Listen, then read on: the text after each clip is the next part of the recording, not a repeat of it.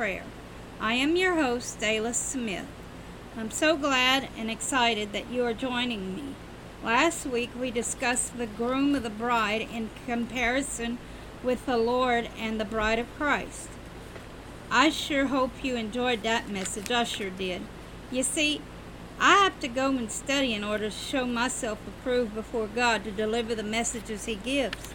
I learn through studying, but most importantly, I learn by experience. You see, I can't take you where I haven't been, so He allows me to learn through experience.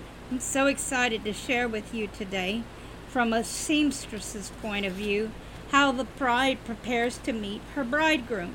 You need to know what you are going to sew, that you have the right thread and needle to sew the fabric. Do you have all the right notions, zippers, buttons, lace, etc.? Then you need to make sure your bobbin is full of the right thread and matches your top thread. Make sure you have the right material for what you're going to sew. Jesus told the disciples and all who want to walk the crucified way to count the cost in Luke 14:25-30. We must take into careful consideration our decision to walk with Christ. Salvation is free to anyone who wants to receive it, but the upkeep is what will cost you everything. There's an old saying, it's not what you know, but who you know. In order for the bride of Christ to be prepared, she needs to have her trousseau ready, dressed and ready. She needs to know who her groom is. That in order to be a bride of Christ, she has to have a gown without spot or wrinkle. What does a bride do when she prepares to be married? She pores over books, patterns, and magazines, looking for all of her essentials to have the perfect wedding, according to her. She wants the perfect setting, perfect flowers, perfect cake, perfect reception hall, etc. Above all, the perfect dress, one that will accentuate her divine beauty. The true bride of Christ wants to know all of the intimate details of her bridegroom. The only way she can do this is to pour over the Word of God like water from a fountain. Romans 12:2. And be not conformed to this world, but be ye transformed by the renewing of your mind, that ye may prove what is that good and acceptable and perfect will of God. Ephesians 5:25 and 26. Husbands, love your wives, even as Christ also loved the church and gave himself for it, that he might sanctify and cleanse it with the washing of the water by the word. How can Jesus cleanse his bride if she refuses to read, hear, study, and learn his word? Because in it are the instructions of righteousness.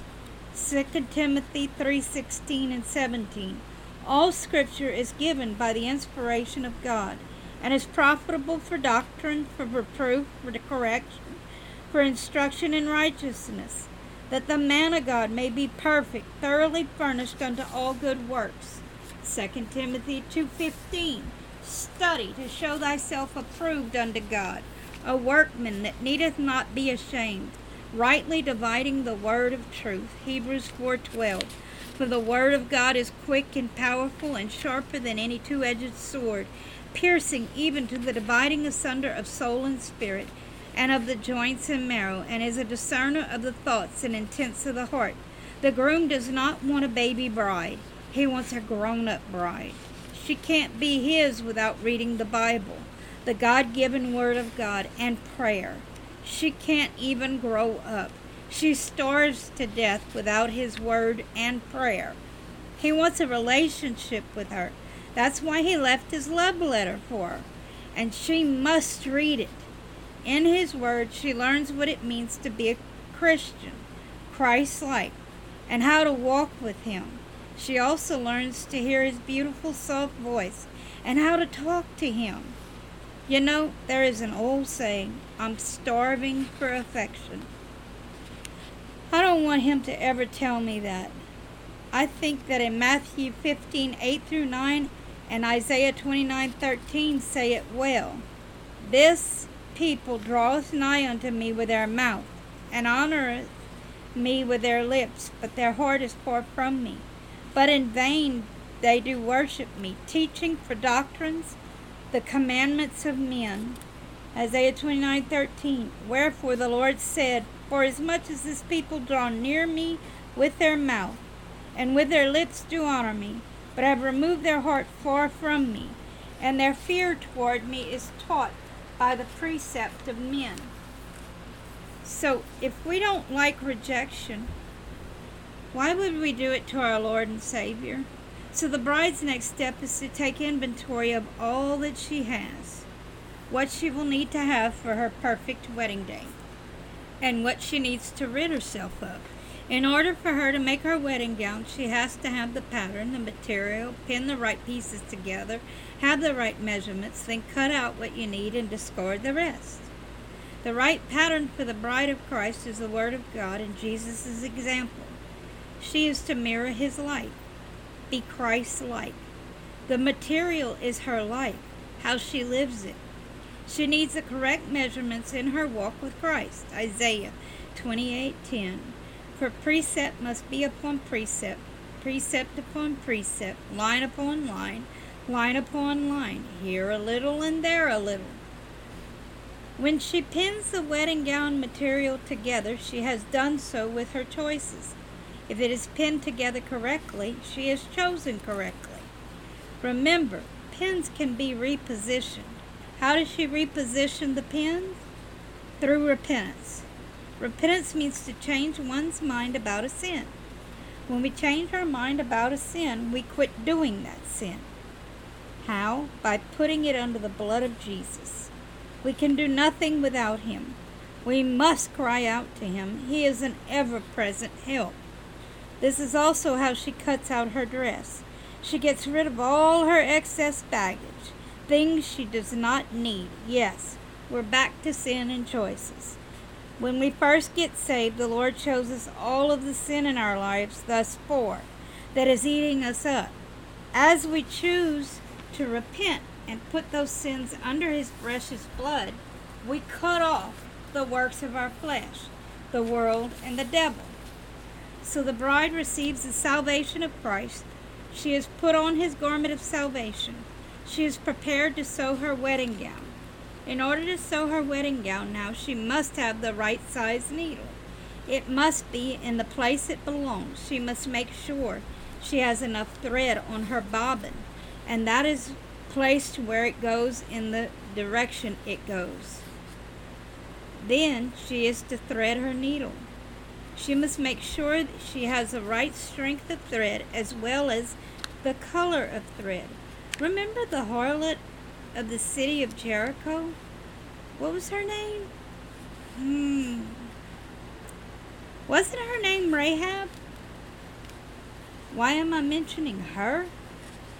Because she recognized the Lord at work on Israel's behalf, and that if He would take care of them, just maybe He would have compassion on her and her family and take care of them also. And what did the spies tell her to hang out of her window?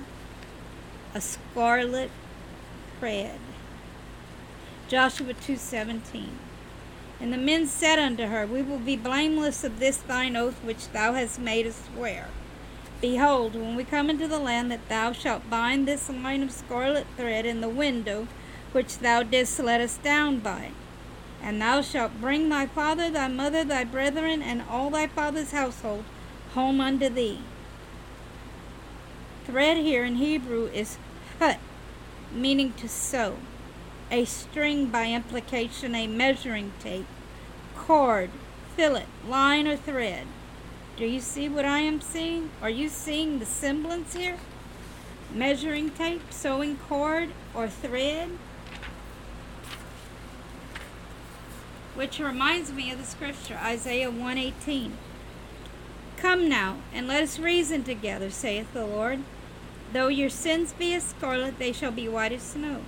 Though they be red like crimson, they shall be as wool. There is an old saying, oh, the tie that binds.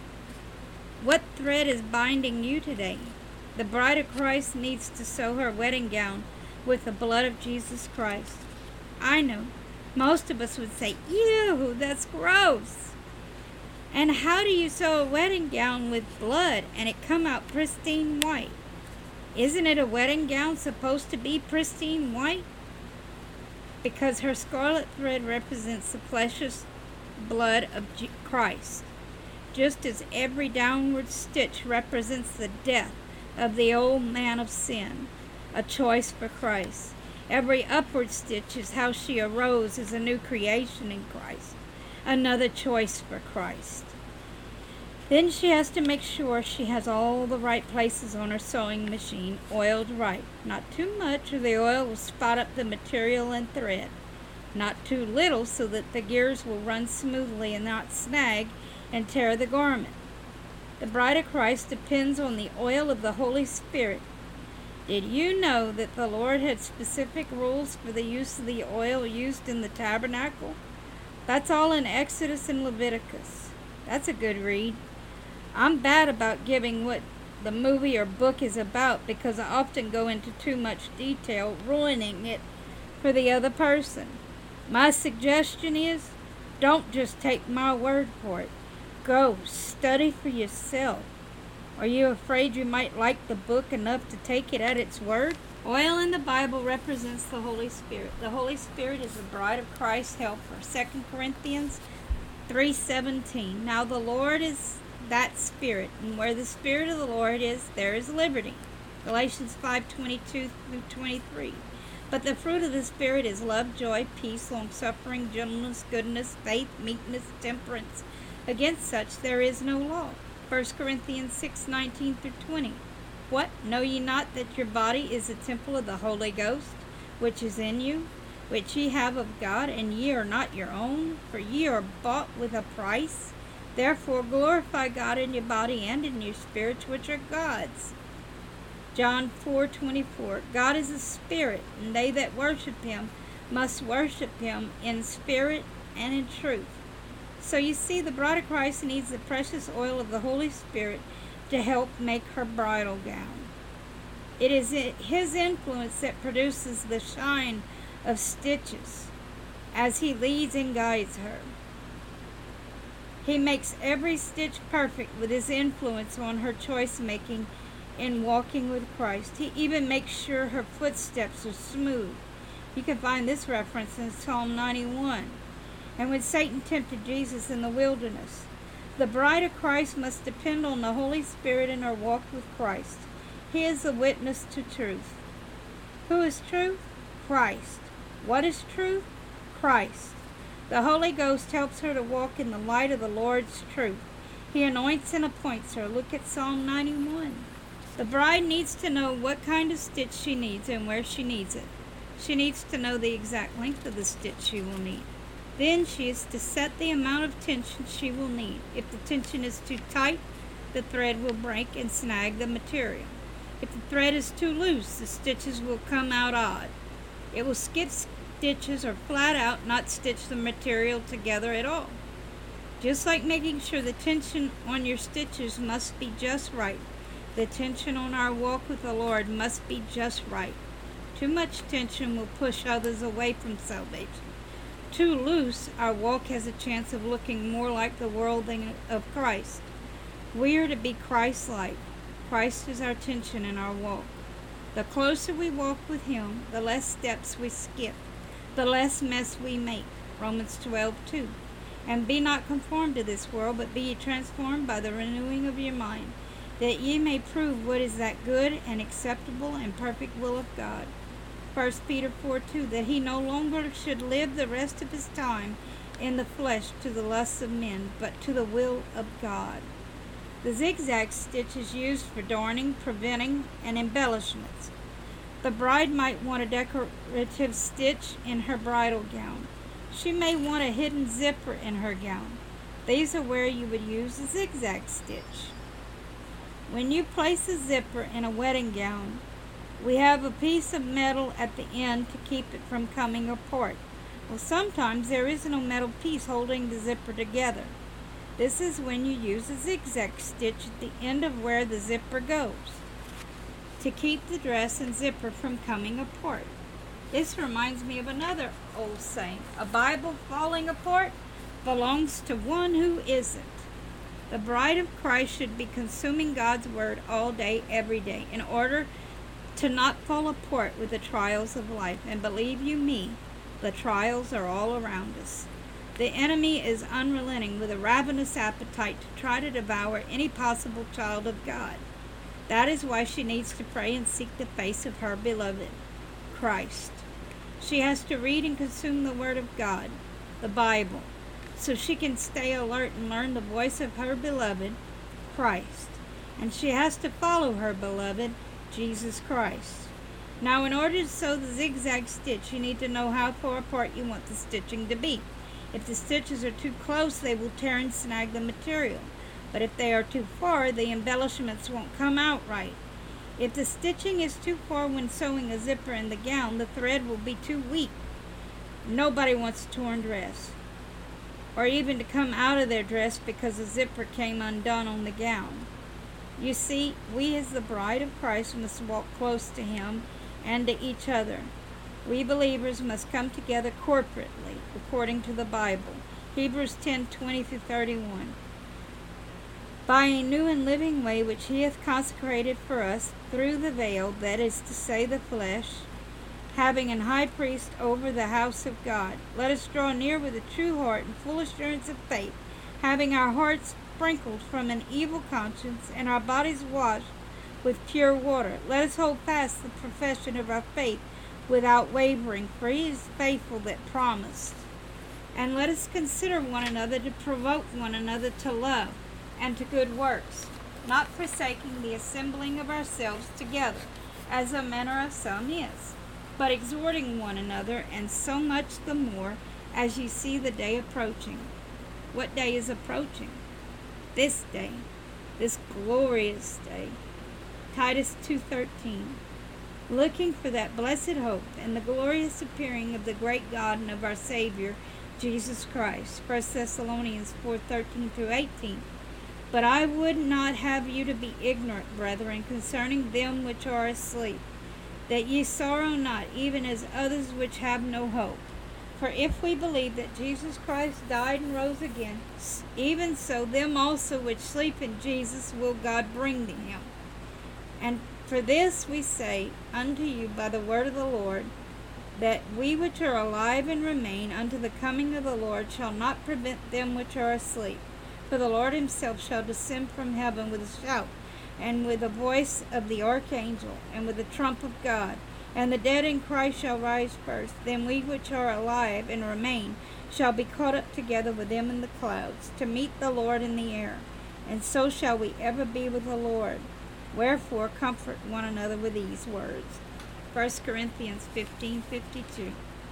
In a moment, in the twinkling of an eye, at the last trump, for the trumpet shall sound, and the dead shall be raised incorruptible, and we shall be changed.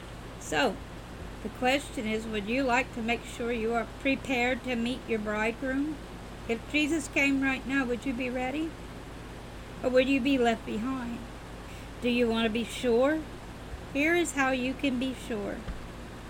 His word says that He is faithful and true, that He is the one true and living God, that all of His promises are yes and amen, that He does not lie nor repent. This is all in His love letter to us. Like I said, don't take my word for it. Go read it for yourself. This is His part. He died so that you could live a life free of the costs of sin. 1 Corinthians 15:55-58. O death, where is thy sting? O grave, where is thy victory? The sting of death is sin, and the strength of sin is the law. But thanks be to God, which giveth us the victory through our Lord Jesus Christ. Therefore, my beloved brethren, be ye steadfast, unmovable, always abounding in the work of the Lord, for as much as you know that your labor is not in vain in the Lord. In order to receive the Lord's beautiful gift of salvation is to acknowledge that you are a sinner in desperate need of a Savior, the Lord Jesus Christ. Acknowledge all of your sins and ask the Lord for forgiveness of them. Then repent. Change your mind and your choice-making decisions concerning those sins. Confess that they are under the blood of Christ. Then thank the Lord for his wonderful forgiveness. Then find a Bible and read it. The Gospels tell you who Jesus is and teaches you his example of how to live a life in Christ. The Old Testament reveals what he expects of you, how to walk in this walk with Christ. It also reveals to you the debt Jesus paid, why, and just what he died for. He loves you as far as the east is from the west, one scored hand to another. Casting Crowns said it best. Let me pray with you today. This is just the beginning. You have a lot of work ahead of you, but you don't have to do it alone. Find a church with a pastor who is preaching the uncompromising Word of God. Sit under him for at least a year. You will learn and grow. Let's pray. Lord Jesus, I confess my sins and ask for your forgiveness. Please come into my heart as my Lord and Savior. Take complete control of my life and help me to walk in your footsteps daily by the power of the Holy Spirit. Thank you, Lord, for saving me and for answering my prayer. In Jesus' name, amen. Welcome to the family of God. I thank you so much for joining me today. I know today's message was a bit long, but I sure hope you enjoyed it, because I sure did. Have a blessed week.